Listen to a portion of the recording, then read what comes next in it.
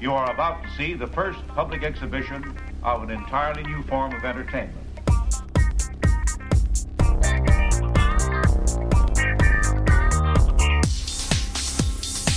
You are about to see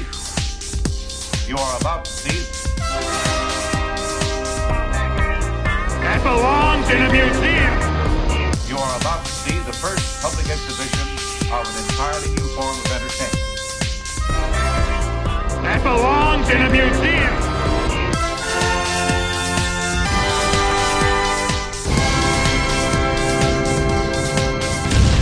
Hello and welcome to another exciting episode of TreasuryCast, the show that celebrates the greatest comics format of all time, the Treasury Edition, proud member of the Fire and Border Podcast Network. I'm your host, Rob Kelly, and joining me this month to talk about two very special Flash Gordon-related Treasury editions is my pal, fellow podcaster, friend of the network, and big-time Flash Gordon fan, Nicholas Prom. Hi, Nicholas.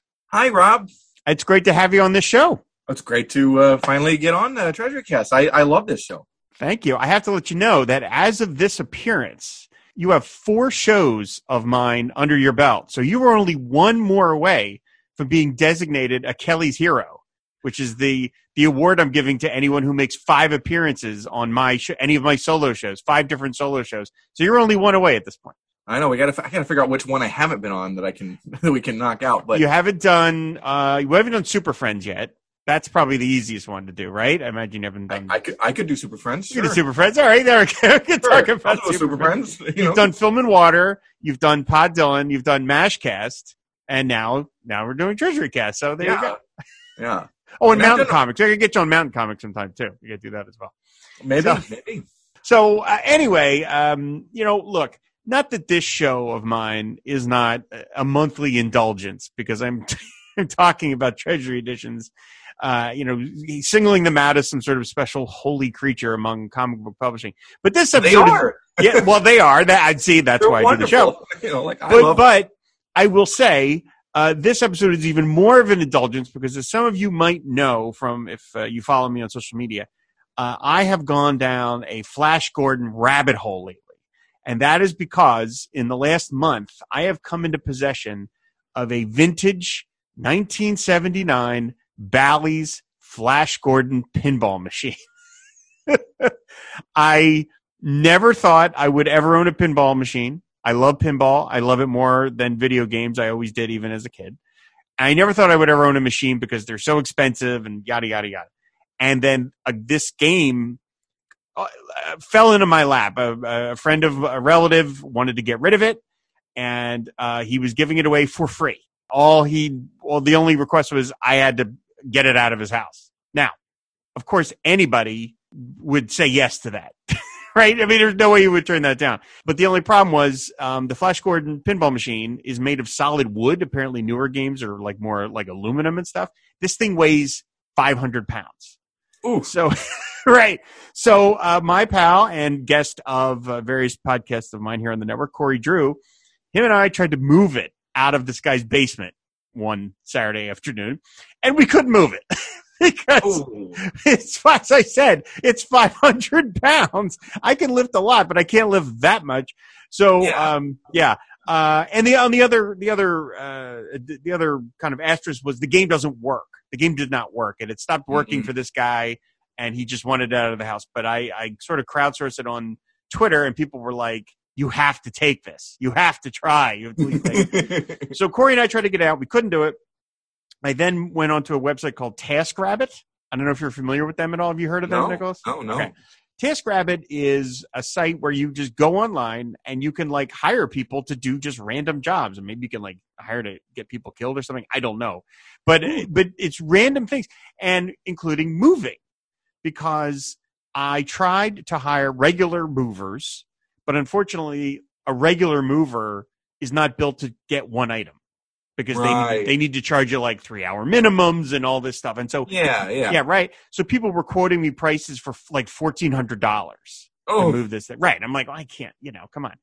But luckily I found somebody in the area that would move it for $450. Great. Okay. We go over there. They do it. The guy that showed up with his buddy, he was 6'6". And huge and 25. So him and his much more shorter but wider buddy had the thing out of the guy's basement in 10 minutes. It was a boom, boom, boom, boom, boom, up. So they put it in our apartment. It's in the studio here. It's literally, in fact, that's me knocking on it as I'm sitting here. We got it set up, but it didn't work.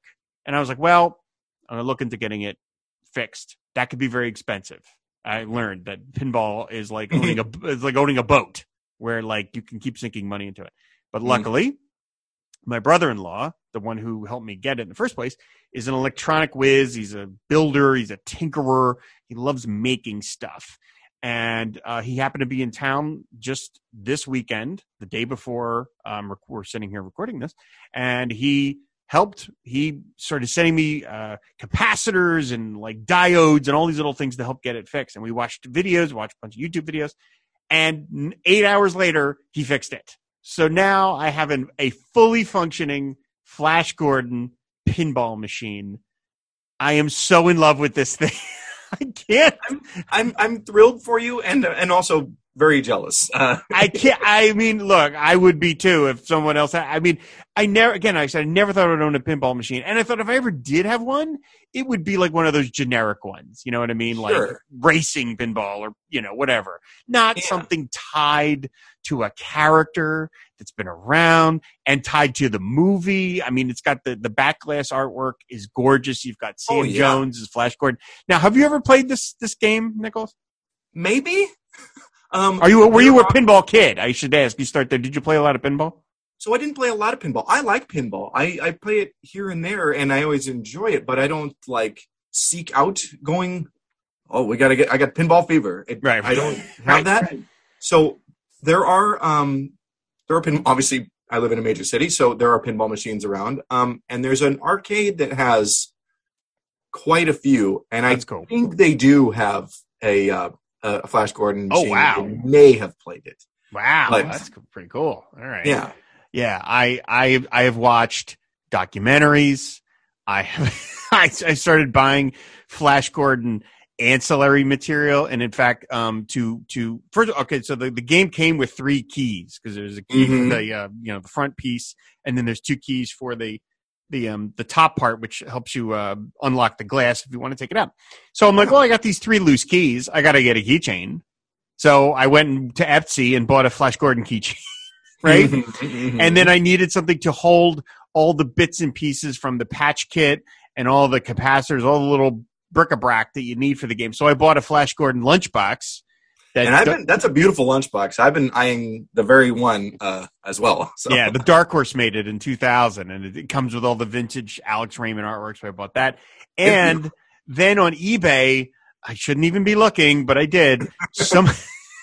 Someone was selling the flyer that they Bally sent out with the game, and it's die cut, and it's got this shot of Ming saying, pathetic earthlings, who can save you now? And you fold it open, and then there's all this detail about the game. And then it's full color, 2-sided, and it was sent to, I guess, arcades by Bally to kind of like drum up interest. And so I bought that thing. And so now I got to get that framed because it's so gorgeous. So I am just completely going down the rabbit hole. And in fact, this will be the first of 2 Flash Gordon related podcasts coming from me on the network in the next couple of weeks. There'll be a Saturday Morning Fever where we're going to be talking about the Flash Gordon Filmation cartoon, of which I watched all 24 episodes. That is a wonderful cartoon. It's so fun. It's absolutely. It's available free on Freevee, which used to be on Tubi, yeah. Yeah, it's also on Tubi, but IMDb TV is now called Freevee for whatever reason, and it's there as well. So I watched all of that. So, man, I'm all in. So this lined up perfectly because I then joined the Flash Gordon Death to Ming fan group on Facebook, run by you, Nicholas. So why did you start this group, and how did your Flash Gordon fandom start? Because we've never really talked about Flash Gordon. I didn't know you were that into it, the fact that you started a whole group on Facebook about it. Well, it's funny because I feel like I liked Flash Gordon, but for some reason this year, became it became an obsession for me. I can't really explain it other than it's, Flash, it kind of falls into, I love the heroic archetype of the morally perfect, the Superman, the Captain America type, the square-jawed, implacable hero right? Kind of guy, right? Hero of heart, like that's my kind of stuff. And I started really getting into comic strip, adventure strip reprints. I really got into getting into reading Dick Tracy and Flash Gordon reprints, among other things. And I'm more of a science fiction guy than a detective fiction guy, so like the Flash stuff just really spoke to me. I've been collecting as much comic strip and comic book material that I can, get my hands on, and I've been having a lot of fun. I met Sam J. Jones really? A month or so ago. Shout out to a good friend of mine, Colin Stapleton. He drove us 300 miles round trip to go and meet Flash Gordon. How was that? It was great. Sam's a nice guy. That's good. That's good. Yeah. And was very cool. A very cool experience. And so I started the group just because I'm just like, okay, I'm into this. I didn't even look for other Flash Gordon groups, of which there are. Sure. But starting my own was fun, and then I'm not flooding somebody else's group with a bunch of stuff. Mm-hmm. And it's really been a hoot. There's a lot of folks who are really passionate about this character. And do you know Aaron Bias? Because man, boy, that's a guy to of course. Yes. Yeah, that's a guy to talk to about Flash Gordon. And I just love this stuff. I was like, this was like a favorite character that was just kind of like waiting for me to embrace, if that makes sense. No, sure, yeah, right. It was just there. It's been around since 1934, for Pete's sake. So, yeah. When you were a kid, did you watch the movie serials? Because I did. They used to run them on one of the local UHF stations, and I remember watching those Buster Crabbe serials all the time. Well, I didn't see the serials when I was a kid. I think I've seen them kind of at some point later, but what I do finally remember seeing the 1980 film on television as a kid, and that was, it's a really a fun movie, and it was bright and colorful, which is kind of like what I want to see in this sort of fiction, this kind of movie. I love Adam West Batman, and I love the Warren Beatty Dick Tracy movie, and so this is like right in that wheelhouse, that kind of the day glow colors, or the pop art look, and it's just wonderful. And I just love the whimsical adventure, like the fun, I never really made the connection before, but boy, like Flash Gordon and Dick Tracy, the movies would make a killer double feature if somebody ever wanted to do that. I never really thought to pair them together, but comic strips, same kind of approach. That would be a gangbuster way to spend a couple hours at the movies if everybody wanted to do that. That would be great. And dig this. Dick Tracy and Flash Gordon are the Superman and Batman of the comic strips, and they predate them, Mm-hmm. That's right. One's the great science fiction hero, the great detective hero. That's cool. I never thought of it that way. That's true. Yeah. That's right. Well, And go back to the times of the movie serials, okay? Okay, both of these characters had radio shows, popular comic strips. Flash Gordon had 3 movie serials. Dick Tracy had 4, plus several other features in a television series. Like, these were massive media properties in the first half of the 20th century. It would be like the Marvel movies of the 40s. Oh, sure. Sure. And the serials of Flash and of Dick Tracy are lots of fun. But I just think these were multimedia monoliths, at the time, and they did, over time they've kind of petered out in the popular culture, which is sad. But great stuff. Yeah, oh man, now I really want to watch Dick Tracy and Flash Gordon back to back, kind of. Now I want to go. Yeah. I think that would really is on Tubi now. Yeah, stick an episode of Batman in the middle as like a little, that'd be great. a little, like a little, I don't know, like a palate cleanser between the two. Be really amazing. Yeah, I mean, I feel like the 1966 Batman and that movie, and Doc Savage, Man of Bronze. There's a double feature. Yes, I love that movie. That's fun. It's okay. We can talk about that some other time.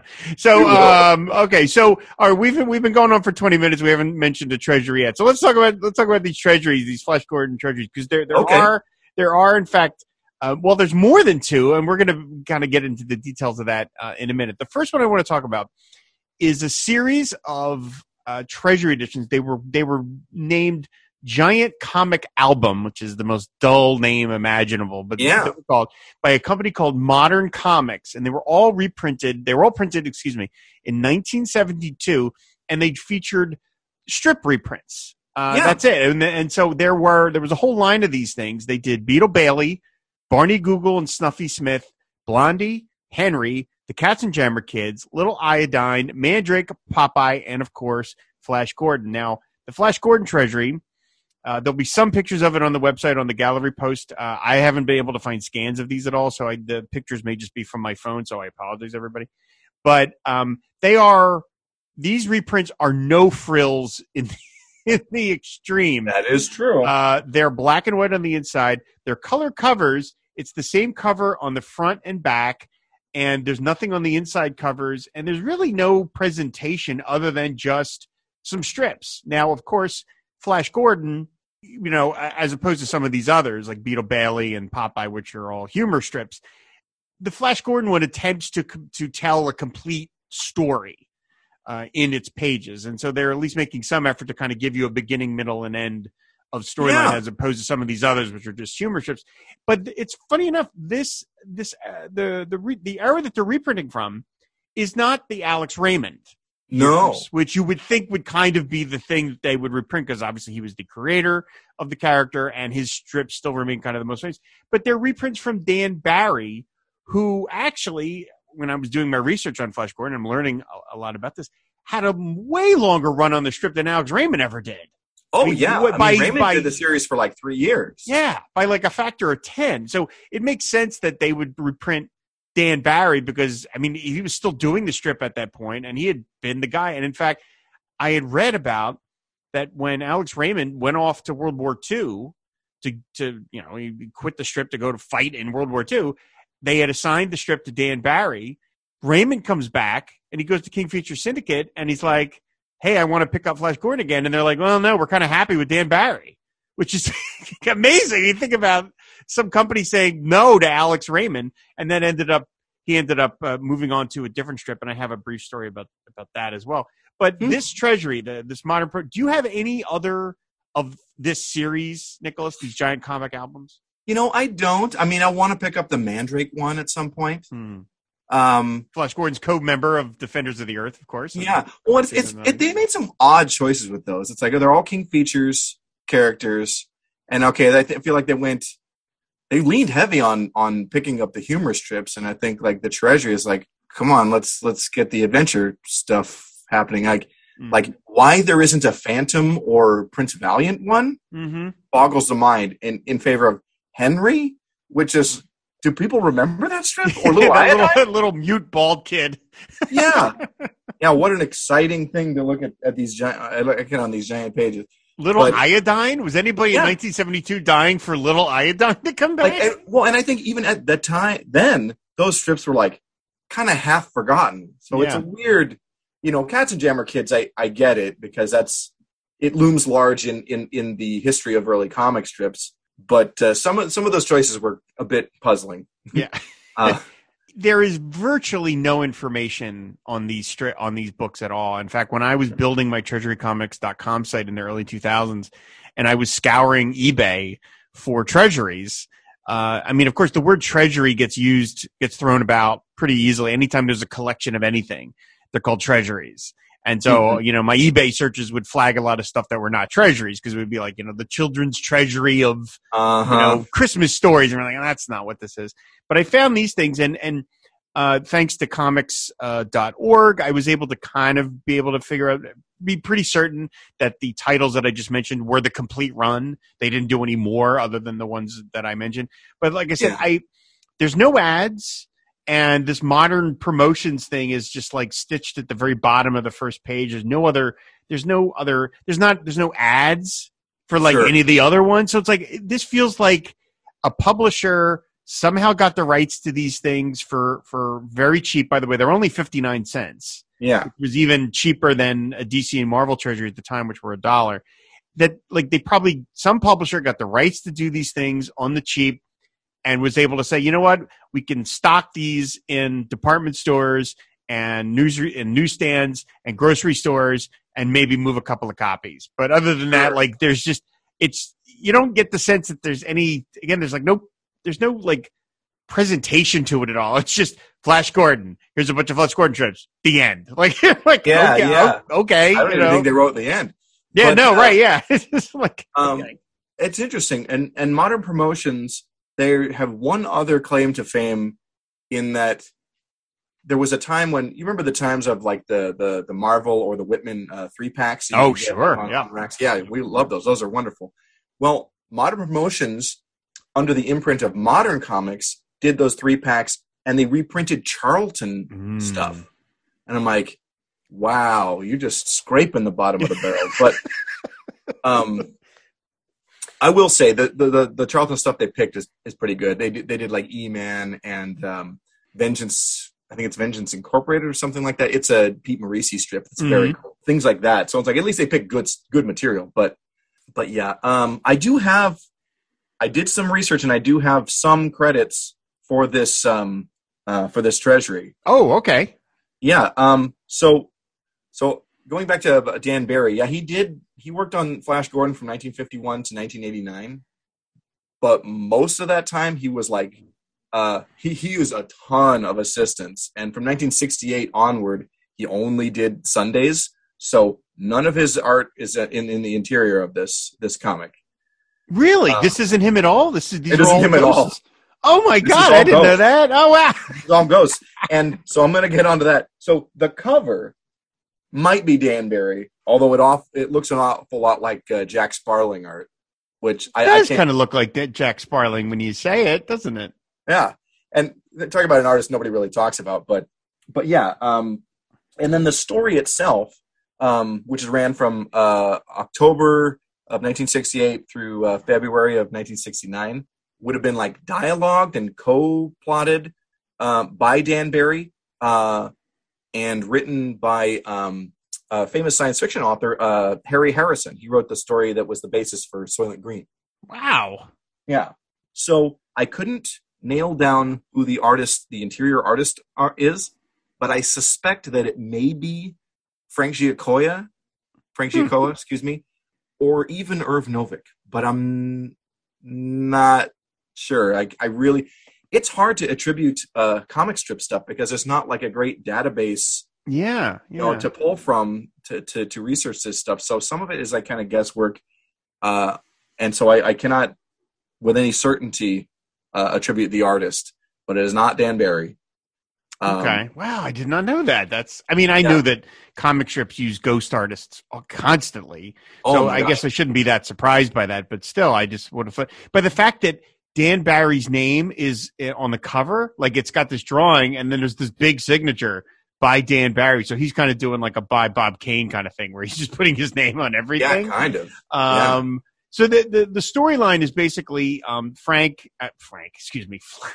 Flash and Dale and Dr. Zarkov.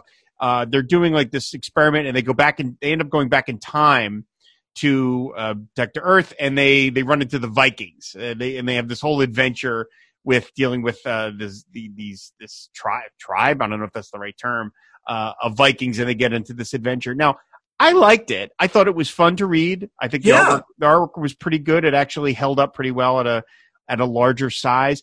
But again, I am sort of curious as to why, if you're going to reprint, you're going to do like a Treasury edition of Flash Gordon. You wouldn't do Ming? Like, right? You wouldn't just go for the center thing and do the thing everybody knows? Yeah, I also was kind of like, and also it's like, yeah, okay, it's science fiction-y in that they're in their spaceship at the beginning and end. And, and time travel is in it, but it's like, this could have been a Prince Valiant story. Really? Yeah. It is an odd choice. I mean, I get that. Okay. the whole storyline fits nicely in this book, and it's, beginning, middle, and end. And okay, it's just an adventure with Flash Gordon and Zarkov and Dale. It's a good story. It was enjoyable. And all the elements, with the friendship and the camaraderie between Flash and Zarkov and so on, is great. Dale is a excellent damsel, and Zarkov is, I think, sort of the glue of the strip, because without his inventiveness or whatever, it's like, well, Flash is resourceful, but we got to have a science guy. Right? Yeah. But I thought this was cool. Interesting to note, there's a ton of Dan Barry stuff. You remember in the 70s when Tempo Books did those 6 volumes of black and white DC reprints? Oh, sure. I have a few of them, yeah. Oh, yeah. They're great. Well, in 1980, they did 6 volumes of Flash Gordon reprints from the Dan Barry run. But most of it, the art is actually by Bob Fujitani, and it's beautiful. Oh, wow. That's cool. I saw that he was one of Dan Barry's assistants. I also noticed it said Joe Kubert helped him out. I didn't know that. Yeah. Oh, wow. There's even stuff where Neil Adams, Rosetta pops in, Jack Rosetta. Oh my God. Can you imagine that? Harvey Kurtzman worked on Flash Gordon. That's crazy. That is crazy. That is the last artist you would think, Kurtzman's style. Yeah. I'm trying to imagine how that would blend at all with. Yeah. How could Frank Frazetta even go remotely fast enough to do even a couple of panels? It was so meticulous. I have a collection of stuff where it's like some of these guys, they just come in and they're just helping out with certain, it's like a couple panels or parts of a panel. It's like there's I got some stuff where Al Williamson is just helping out, but you don't really spot the Al Williamson style. It's unfortunate. He loved Flash Gordon. That's the thing he wanted to do the most, but he never got to do the comic strip. He did a handful of comic book issues over his career, like maybe a dozen. And it's great. It's some of the best looking Flash Gordon art you'll ever. Yeah, sure. You would imagine. Al Williamson. Yeah, Al Williamson. Yeah, absolutely.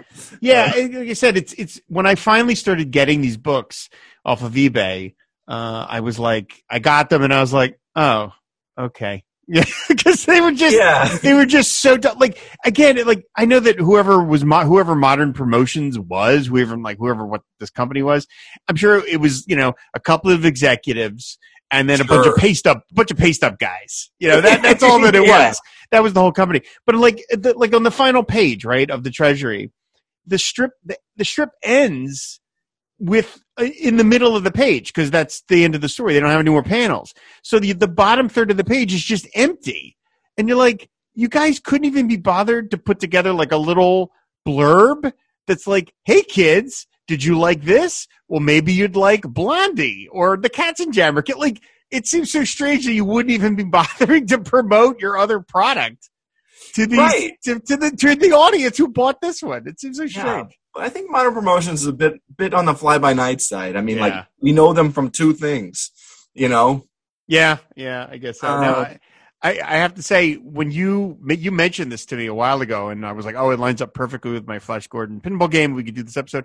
I said to you immediately, oh, yeah, I have those, and we'll do it. And then I went to consult my shelf, and they were all gone. And then I remembered that when I moved a couple of years ago, I had to store some of my all my comics somewhere, and they got water damage. Some of them got water damage, and all those Modern Promotions treasuries got destroyed because and so the Flash Gordon, I don't have it anymore, so I had to buy it again. So even though I find this book a little underwhelming, I've now bought it twice. Oh, well, dedicated fan I am to the Treasury format. At least it's a decent read, It is. Oh, it was. No, like I said, I read it on a couple afternoons ago. I pulled it out and I just read it cover to cover. Like I had a baseball game on in the background. It was a nice, beautiful, sunny day, and it was highly enjoyable. It's a fun adventure. It absolutely is. It just seems such a missed opportunity to kind of really do something a little special with it, as opposed to just kind of being like, and also too, these are. Also, too, I can't believe I just said that. But these are 1972. That's pre the DC Marvel treasuries. They didn't really. DC did the Rudolph in early '73, I think. Marvel didn't start until later. So it wasn't like the treasury format was an established thing that Modern Promotions was leapfrogging on, because as you just talked about, it seems like since they were like a reprint company, they would be inclined to just be like kind of hopping onto whatever trend was popular. But it seems like it's before the trend. Right. So they were just trying something, and it probably could have worked had they had a little more business savvy, but they just no. Yeah. This is the rack toy of treasuries, though. And you know what those things those are wonderful junk. Yeah. Rack toys are just trash. But and this I think is like I like this. This is fun. I would have loved it if they'd have done more of them. Again, I would. Oh, sure. Love to have seen, Phantom and Prince Valiant, Tracy and Prince Valiant. Yeah, that would have been boss. I mean, they said DC, of course, did the one Dick Tracy Treasury, which is one of my most beloved items. So that's such a great book. I wish I could have talked to you about that one. I love that one. I love that one so much. So okay, so now there is a second Flash Gordon Treasury, which is a little sharper on the presentation, but we'll talk about that in a second. But I do want to tell a very brief story because again, I was running through the creation of Flash Gordon and reading some of the stuff, and like I said, I didn't realize that Alex Raymond's run on the strip was so brief. I thought that he was, because when you think of Flash Gordon, he's the name you think of. As I said, he's the creator. Sure. He's the guy whose art is on the credits of the movie, and so Dan Barry, I think, gets a little, unless you're like an uber fan and the history of the strip, he probably gets a little underserved because Alex Raymond's name is just so pronounced. So anyway, sure. The closest I have to an Alex Raymond story, because of course I never met the man. He passed away a long time ago in the 50s, actually. Yeah. In a car accident. And that's related to the story that I have. So of course, as everyone knows, or makes fun of me because I mention it all the time, I attended the Joe Kuber School of Cartoon and Graphic Art. One of my teachers was the legendary artist Tex Blaisdell. Oh, Tex. Sneaker, right? Tex, love Tex stories. The funnest guy to deal with, just full of great stories, completely unromantic with the world of comics. He just like, it was a job and he loved it. So anyway, he told us this story because what happened is Alex Raymond comes back from World War II. He wants to pick up Flash Gordon, and King Features is like, well, we're doing pretty well with Dan Barry. We don't need you, but you can create another strip. So he creates the detective strip Rip Kirby, and Rip Kirby becomes a giant hit as well. And Alex Raymond is on it for a lot longer. And this was an era when comic strips, as you just talked about, Nicholas, were like the preeminent medium for kids. Comics sold, but adults also read comic strips as well. So comic strips were huge. So in the time, if you had a big comic strip, like you were living high on the hog. Like you were making a really good living. So apparently Alex Raymond lived a fairly high-toned lifestyle with kind of like a big house and had really fancy cars, and like he's doing really well for himself. So anyway, the man created 4 hugely successful comic strips. Secret Agent X9 and Jungle Jim are Alex Raymond as well. Yeah, I mean the guy had the knack for it. I mean, absolutely one of the great sequential comic artists of all time. So Tex is telling you this story about one time where Alex Raymond comes to Tex and says, hey man, I want you basically to unofficially take over Rip Kirby for me. Like you're going to ghost me and I'm going to cede more and more of the strip over to you because I don't want to do it anymore. And he's going to do like a Dan Barry thing, where he's going to like plot it, or come up with some stories and do some layouts, but Tex is going to take it, right? So Tex is like super excited because this is like a ticket to the big time. He's going to make a lot of money. So this is all exciting. So less than like a couple of weeks later, Alex Raymond apparently wraps his sports car around a tree and gets killed. Oh. And Texas, he told us at the time, and again, he's telling us this in like 1989, right? So this is 1950 stuff. So we're 30 years later. Texas' sole response apparently at the time was, God damn it, Alex Raymond! I was so close to the big time! Because King Features didn't know about the deal and handed Rip Kirby off to other people. Oh. Oh, that's so sad. I mean, I enjoyed Tex. He inked a lot of great, 70s Superman stories. Yep. That's like my prime Tex Blaisdell reading. But I love hearing stories about this guy. I have another friend who went to the Cubert school, and he would tell us stories about Tex as well. Oh, that's great. He was so unromantic about Yeah. the world of comics, though. Yeah. But that was the one we think about, that he was just mad at Alex Raymond for Oh, my killing God. himself and denying Tex maybe a nicer car and a bigger house or whatever. So Oh, my that's what that was.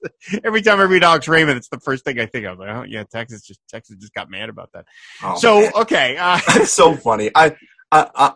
I always have time for a Tex Blaisdell story or an Erwin Hazen story. oh, Tales yeah, from wow. Cubert school. Another guy Oh, my another God. guy with amazing stories. So so the other treasury I wanted to talk about is it's part of a series Yeah. from Pacific Comics Club, reprinting a series of Flash Gordon strips. And I'll tell everybody. So Nicholas mentions this, right? I think you posted a picture that you were like, I finally completed the set or something. And I Yeah. was like, what are these? What the hell are these? And I go on eBay and I see that not only did Pacific Comics Club do 4 Flash Gordon treasuries, reprinting strips, they also did the Phantom as well. And then I went and did research, and apparently they also did 5 issues of Casey Ruggles in this format. Yeah. And supposedly 15 Rip Kirby's. Oh, wow. I didn't know about any of this. I should I start literally looking never at that. heard of these things before. So I have you to thank for introducing me to this new, quote unquote, new treasury, because I never knew these existed before. So how long have you had these? So, these are recent acquisitions. I was aware that they existed, but Pacific Comics Club is kind of interesting. I think the guy was based in Tahiti, whoever ran it, and it's like nice mail place to order run a only. comic company. Jeez. And it's mail order only, and they were just getting the rights to reprint. Apparently this guy that ran the Pacific Comics Club, just loved the heck out of these adventure strips, and was like, well, you know what, I want to reprint them. I'm like, and I'm so glad that they did, because these are really beautiful looking little books. They Or really big are. As much as like we were just talking about, the modern promotions is kind of no frills. These are actually really, really quite nicely done editions. They have these nice cardstock covers. Yeah. They are, and then on the front, they literally they list the dates of the strips they're reprinting, and they're the one that I have number 2, I believe, and it reprints the strips from August 27th, 1940 to November 13th, 1940, and these are done by Austin Briggs. So Austin Briggs was the first person to do Flash Gordon after Alex Raymond. Right. And boy, is it in capable hands. The art is beautiful. Yeah. It really is quite nice. It really is. I was impressed by these. And so as far as you know, does Pacific Comics Club have anything to do with Pacific Comics, or are they just 2 companies with similar names? Oh, I think they're entirely different. Pacific Comics, the indie publisher in the 80s. No connection. Okay. All right. Okay. Because I just saw the word and I was like, okay. All right. Yeah. Interesting to know that at, I think, Treasury or similar size, but turned the other way. So like the staples are on the, you open it right vertically or horizontally. Whatever. Yeah, they're horizontally, not vertical. Yeah. Yeah. They have some other ones where they in at this size, but done it the other way. The staples on the other side of, I think there's 6 volumes of Alex Raymond Flash Gordons that they did. And I'm like, I am like chomping at grabbing these as well, because boy, that's a whole lot of big pages at the Flash Gordon comics. Oh yeah, I mean, as much as it is kind of a little awkward to have them on your bookshelf, that's really the best way to reprint these strips is the horizontal format that IDW's been doing. Those beautiful hardcover editions, because it's like that's the format. These are horizontal strips; they're not vertical. They're not meant to be read this way. Now, the Pacific Comics Club Flash Gordons does do a Ming storyline. They went straight ahead for what you want, and it's a Ming story. Yeah. Now, what did you think? Now, I said I only have issue 2. You have the whole run. Yeah. What did you? Oh, go ahead. I'm sorry. Oh, I was just saying I've only read the first 2. Okay. Of the 4, but part 1, issue 1 is really nice, and it leads into kind of where we're at in this issue, and I love this stuff. I feel like I interrupted your question, and I'm so sorry. No. I was just curious about what you thought of this as an adventure. Like, having only read number 2, it's less complete because it's, you're catching it in the middle and then it's ending kind of in the middle. You're being dropped in. Yeah. Flash meets these weird people. Right. But it was still Ming, it's still Ming the Merciless, which again, just a sort of like classic Flash Gordon sort of thing. And so again, the presentation is really quite nice. The cover is, in full color. And as I mentioned, the covers are cardstock and there's a company logo on the back. So now they're only 20 pages. These books are 20. Well, some of them are. Oh, really? I think volumes 3, let me see, I have them right here. So the first couple are only like 18, 20 pages. Right. But you're getting a lot of comic strips reprinted on them at this size because it's, you can fit a lot of comics on these big treasure size pages. So there's a whole lot of comic book in these. It's not like some paltry thing, but let me see. Let's see. Yeah, but volume 3 is 38 pages. Oh, wow. Really? And then double the length of the one I have. Oh, volume 4 is 38 pages, excuse me. Oh, and that one's another 20 pages. So it's funny, they could have done these in like 2 really nice, thick editions, which would have been a lot of pleasure. But 4 books, it's nice. It's real nice. Now, you mentioned these were mail order only. Is that why because I just realized that there's no price on these things. So I would have had to have known, Yeah, so it's like that's my understanding. Is it that they're mail order only, and that's why there's no. You would not have found this in a retail place. Like maybe some of the early comic shops, would have stocked them, but they would have had to have a connection to get it. I wonder, how did anybody even know about them? Like, I don't ever remember seeing ads for them anywhere in anything. Because, like I said, when you mentioned them to me, I didn't even know what you were talking about. And then I go to eBay and I find like, oh my God, there's these whole things. So like, where would anybody have even? And it's crazy because they're plentiful. They're plentiful on eBay. It's not like they're cheap. Yeah. Which is wonderful. That's very nice. But I feel like these probably got advertised in the back, somewhere in like small blurbs in like fanzines and like some of the independent-ish comic press of the 80s, like Amazing Heroes and maybe and stuff like that. That's probably where they advertised.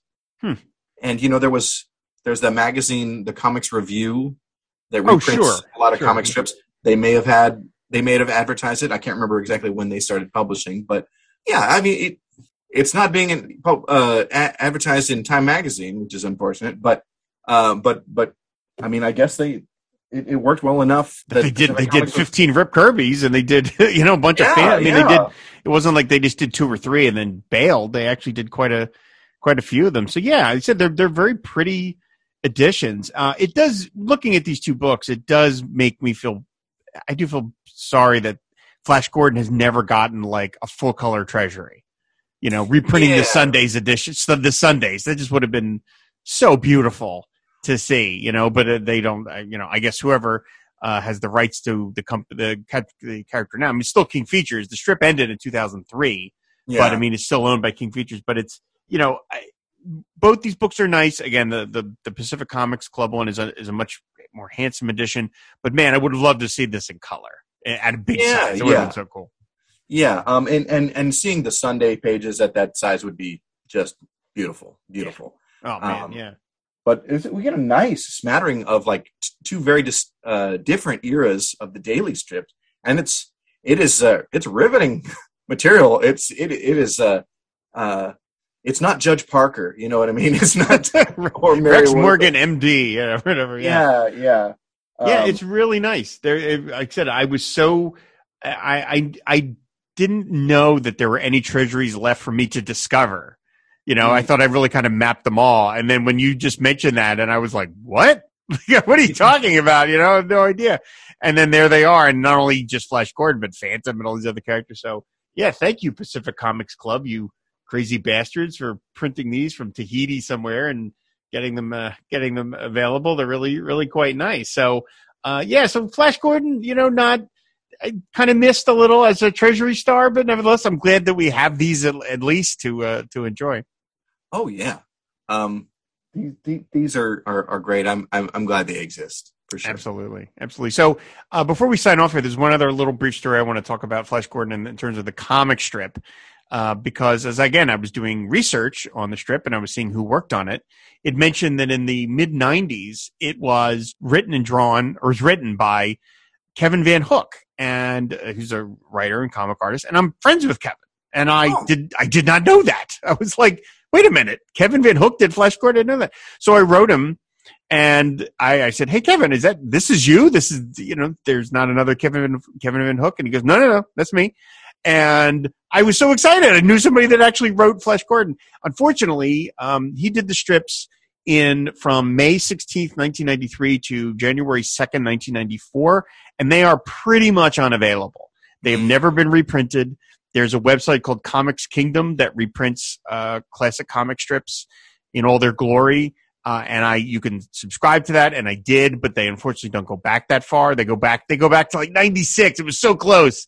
But they don't have this. So I had no way to read any of Kevin's Flash Gordon, but he was nice enough to answer a few interview questions. I'm going to read those because I was so in love with the idea of I've actually know someone that put words into Flash Gordon's mouth. Yeah. So this is what I asked him. I asked him, how did you get the gig? And he said, I've been trying out to draw Secret Agent Corrigan, taking over the strip from George Evans, also Rip Kirby, taking over from John Prentice. Both decided not to retire. And Jay Kennedy at King Features called me up and asked how I felt about writing another Alex Raymond creation, Flash Gordon. I jumped at it. I asked him, were you a big Flash Gordon fan before this? Did you have a favorite era of the strip? And he says, I was a huge fan of the original Alex Raymond stuff. And then I said, did you get any direction from King Features? Try something completely different or stick to classic Flash versus Ming sorts of stories? And he said, no, it was all up to me. And then finally I said, was it fun and or creatively satisfying? And he said, I really enjoyed it. It gave me something that wasn't tied to my regular work with Valiant, and that made me feel a little safer, not having all my eggs in one basket. The writing was challenging. There were rules about how many balloons and how many panels. It was like writing a haiku. My only regret was that the artwork was kind of being knocked out by a studio in South America. I ended up getting to draw one Sunday strip because of a scheduling problem, but I had to make it feel like theirs. That was tough, considering my taste and style was very much the Raymond Williamson school. I only quit writing it because I signed an exclusive contract with Valiant. I'm still a big fan of Flash Gordon. So that was really cool. I was so excited. Yeah. I got to find those at some point. I really want to read what Kevin did with Flash Gordon. But I thought that was super cool. That I was like, wow, I know somebody that did Flash Gordon. That's really neat, Rob. Yeah. I mean, there's a couple of in the Flash Gordon Death to Ming group. Jim Keefe, right? Who was I think the most recent guy to work on the strip. I think he worked on it. Well, I take it back. But he worked on it late in its run, and it's no longer being published. And then Bo Hampton, who was an assistant artist, and he's assistant to Al Williamson. Who was an assistant to Al Williamson. So I'm like, we got a couple of really strong Flash Gordon connections in the group, which is really fun. Yeah, that is really cool. I really, the group is really fun, and I love being part of it. And again, I didn't even know it existed. So thank you for helping indoctrinate me to the world of Flash Gordon, Nicholas. I've really been enjoying it. Yeah. So that's it. Those are the two Flash Gordon treasuries. Like I said, I'm going to do my best to get some pictures of them on the gallery page, but like I said, they're not available online anywhere, so the pictures might be a little dodgy. I apologize, everybody. But like I said, I'm just neck deep in the Flash Gordon cult right now. And to that end, after we're gonna run some ads, and then we're gonna come back with listener feedback. But I'm also gonna stick some audio of me playing the game. So you're going to get to hear me playing. There's some soundboard. You get to hear Ming say, try again, Earthling, and stuff like that. So I'm going to run a little bit of that before we sign off. But as we wrap up here, Nicholas, thank you for getting me so far into the Flash Gordon world. And why don't you tell people where they can find you out on the internet? Well, let's see. Good place to find me is search on Facebook, Flash Gordon, Death to Ming. That's our Flash Gordon fan group. Great place to engage on this subject. If you're a fan of like psychedelic rock, you can check out my podcast, Captain Freakout's Psychedelic Radio. It's a block of curated music I put together every week. It's a lot of fun. if that's your jam, that's there wherever you get podcasts. All right. Sounds good. Like I said, we're going to get you on Mountain Comics or Super Friends for all mankind, so you can officially become a member of Kelly's Heroes. Yay! I'm sure you've been dying to achieve that. Have you talked about Kelly's Heroes on Film and Water? The movie? No, I haven't done Kelly's Heroes yet. Yeah. Well, no, we should. It's a fun movie. Just waiting there. Clint Eastwood, Donald Sutherland. Yeah. Well, I guess that was the original name of the Fire and Water Podcast Network, and then the other guys didn't go with that. So anyway, as I said, everybody, stay tuned. I'm going to play some promos. You're going to hear some audio of me failing to score very many points at the flashcard game. I'm new at it. I gotta get better at it. Luckily, I work from home, so I think there's probably going to be couple of times I'm going to wander away from my desk to play the flashcard and pinball game. And when I come back, I'm going to do some listener feedback.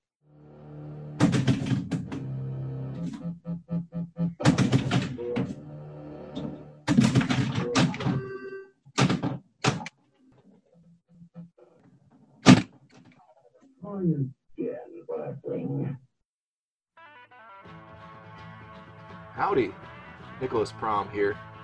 I want to tell you all about my new show, Captain Freakout's Psychedelic Radio. It's a weekly block of mind-altering music from the 60s, 70s, and beyond. Tune in, turn on, and freak out wherever groovy podcasts are consumed. That's Captain Freakout's Psychedelic Radio, available on all podcasting platforms. And it's time for listener feedback. And this is the feedback we got on the previous episode of TreasuryCast, number 70, which was the DC Comic Treasury ads with my guests Greg Arujo and Sean Ross. So let's get right to the comments we got on the website, findwaterpodcast.com. First up, Matt Soroyce, who says, thanks for another fun episode, gentlemen. A true treasure trove of nostalgic ads, plus a tragic look at a treasury that would never come to be. It's a shame that King Arthur's story never happened. Maybe that stone just refused to give up the sword.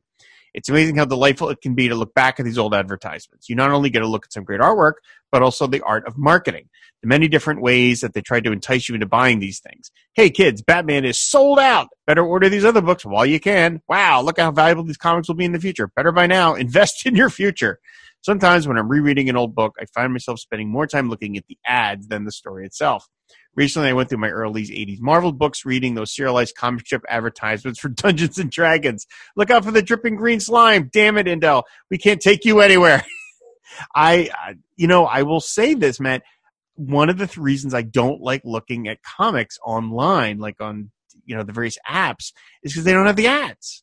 Now, if I'm reading it just to read the story, sure. But if I kind of want to return to that era that the comic was printed in, you lose something not having the ads, the hostess ads and all the other, as you mentioned, the Dungeons and Dragons ads and stuff like that. So yeah, I end up buying the hard copy because I like the whole sort of presentation. So thank you so much. Chris Franklin from our network says, fun show, fellas. Quote, we don't rest on our laurels, end quote. Sounds like it should come from the older, stuffier DC ran by Infantino and Saul Harrison, not Jeanette Kahn's era. She must have been out that day that it got approved. That ad with the monster mask is interesting. The price tells me these are cheap latex masks, not the expensive Hollywood-like quality Don Post masks. I'm not really an expert on them, but I guess that these are either by Topstone or more likely Ben Cooper, who of course also made the kids' Halloween costumes. I still love the Ben Cooper costumes despite their off-brand designs. It gives them a unique identity. I lucked into a boxed Spider-Man costume a few weeks ago at a great price, and I love it. Oh, and I wonder if a young Susanna Hoffs saw this ad and thought, hey, the Rudolph DC comics were reprinted at least once in an odd little Christmas ornament I own. It's a small hardcover book with a few pages of DC Rudolph content on the inside. There's even a credit assuring readers that the book was reprinted with permission from DC. Rudolph is indeed a licensed character, although I think the different versions of him were held by different owners over the years.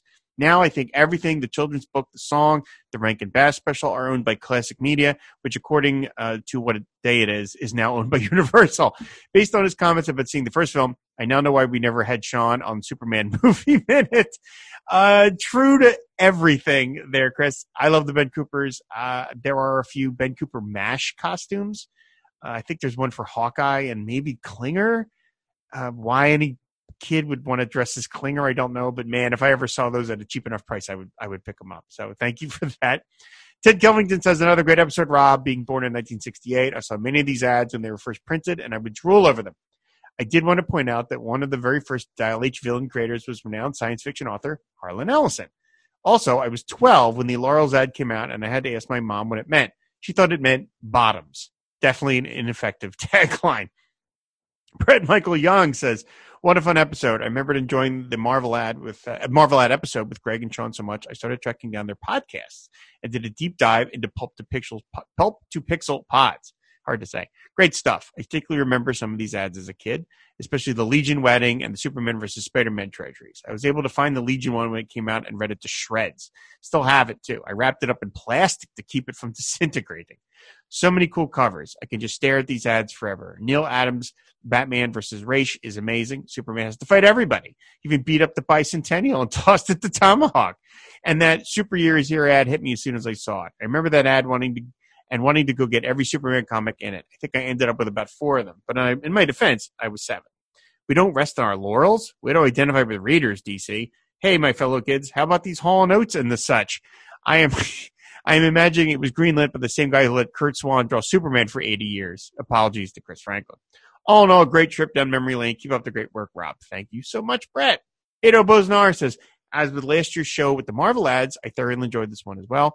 Otherwise, it almost seems like I can copy-paste my comment from that last show here as they apply as well. First, the ad for the Batman Ra's treasure. Yes, I said it 2 different ways.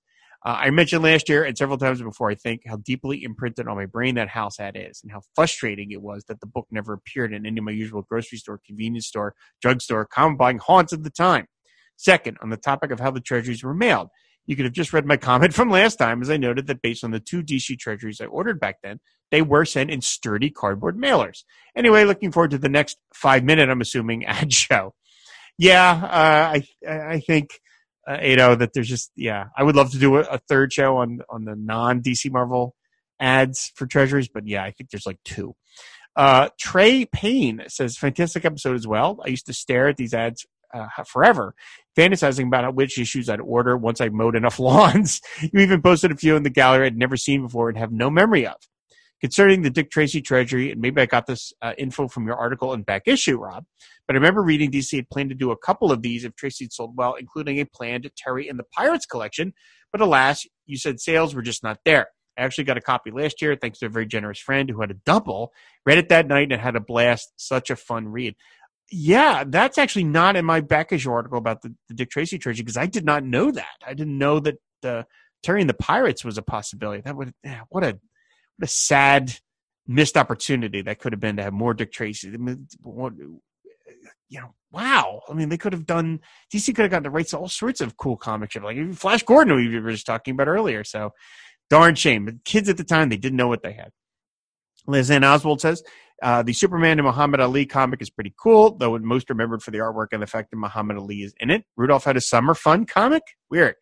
It is too bad that King Arthur didn't get published, although I'm not sure why he's wearing a toga. I'm pretty sure that's not how they would have dressed at the time, particularly if he's drawing Excalibur. The long cape and, toga aren't exactly what one would go into battle with. Mike Dinas says, what a fantastic follow-up to the Marvel ad show. Having Greg and Sean back is wonderful to hear. For a Canadian, and one on the left coast to boot, 4 to 6 to 8 weeks for delivery seems normal to me. This is how I grew up, and it seemed just like it always took forever to receive anything in the mail. I want to say that everything was shipped from some warehouse in New Jersey. Comics, comic t-shirts, Nintendo Power, the Clark Kent Superpowers action figure. The whole next day Prime stuff seems like science fiction to me. What's next? Are they going to beam the comics into our home in minutes? What's that now about comics on tablets? Ha! I love those cheap Halloween masks. Every kid wants to be the goof. That Best of DC with Alex Toth's dirty job would have been amazing at Treasury size. I feel whether you are religious or not, that was one of his best stories. Who am I kidding? All his stories are his best stories. True that. The super year is here, and we don't rest on our laurels. Ads are my favorite. These are the type of ads I love seeing as a kid. Anytime they had a bunch of different titles in one ad, that was the best because you could see what you had and what you didn't. I feel like it also got me to try out some different titles just by seeing all those covers. The problem was, the reason I wanted to try these titles is because I couldn't find them at the store. Comic distribution being what it was back then, some of these titles seemed like a fantasy that never got made because they just never showed up at the corner store. What a fun trip down memory lane. It makes me want to peruse the spinner rack for all these titles. Keep up the great work. Thank you so much. Isamu Hideki Yukinori says, I have taken a look through my dad's copies of Amazing World of DC Comics to see what they had on the unpublished King Arthur. Treasury comic. This is what I found.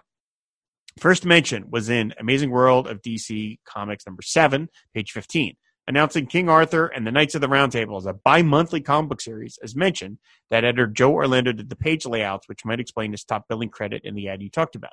Next mention in AWODCC 8, King Arthur will now be published as a $1 limited collector's edition tabloid instead of a bi-monthly 25-cent title. I guess the tabloid would collect the first planned 4 issues in one volume, explaining the 4-part series line in the ad.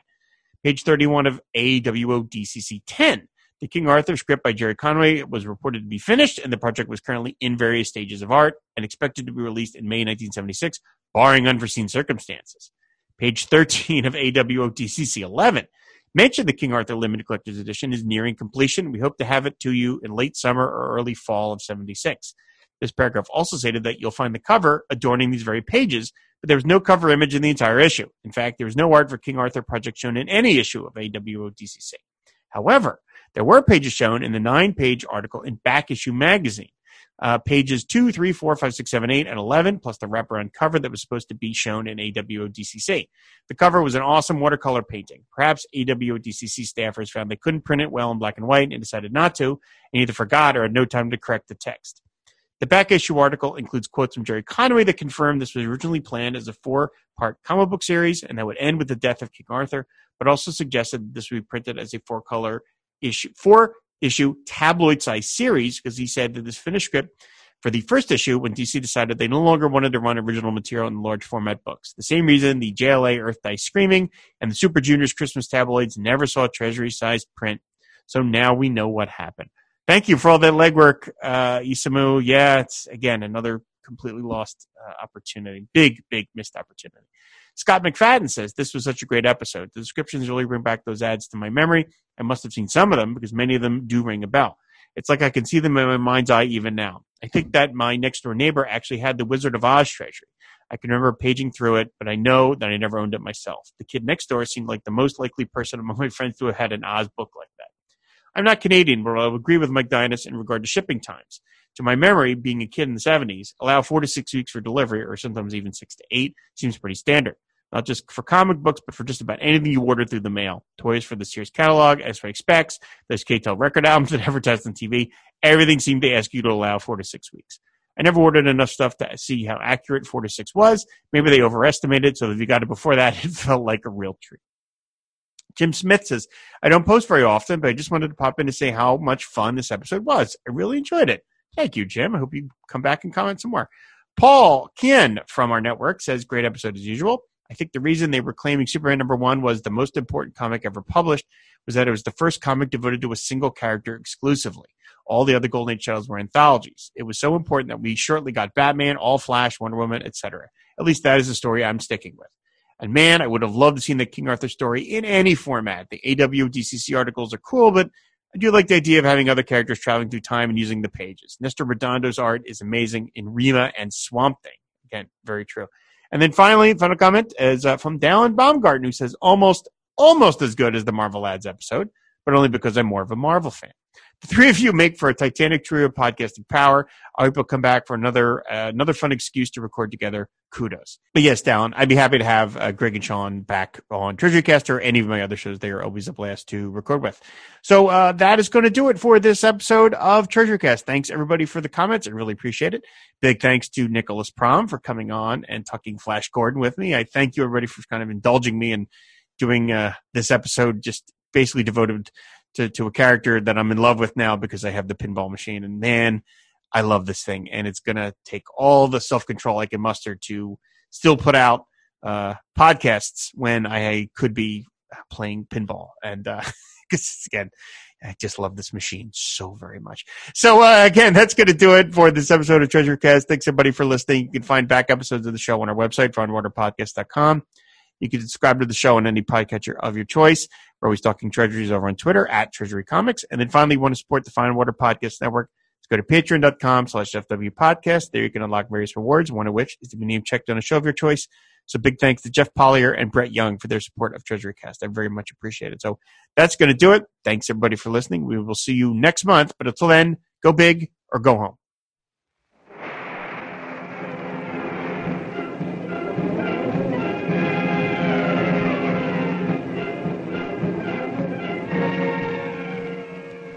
presenting the amazing interplanetary adventures of Flash Gordon.